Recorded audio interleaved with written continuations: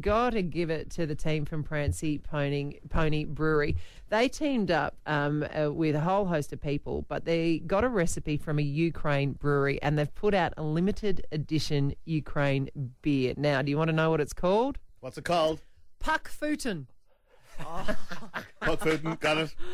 I love it. Now, if you can believe it, it took less than 36 hours to pre-sell the entire 10,000 litres on that one. So I love it. Just a wonderful, different way to show the Ukrainian community that people want to support. They just want to know how. Yeah, well, I think it should be also on the derby that's happening. The showdown tonight. Yeah, the showdown. Right.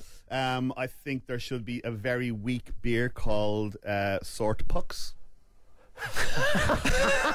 That's for Crows. Very fans. weak beer, and then the Crows should put out Whiny Crows, a very overpriced. Very weak. I think it's pretty ironic that the Crows are very known for being whiny, and they have people like wine drinking. They have Luke Brown Ale and Lachlan Murphy's Irish Stout there as well. And on the other hand, the Port are known for the beer, and they have Ollie Red or White Wines and Jackson Honey Mead, which is the flanciest of all the Viking drinks.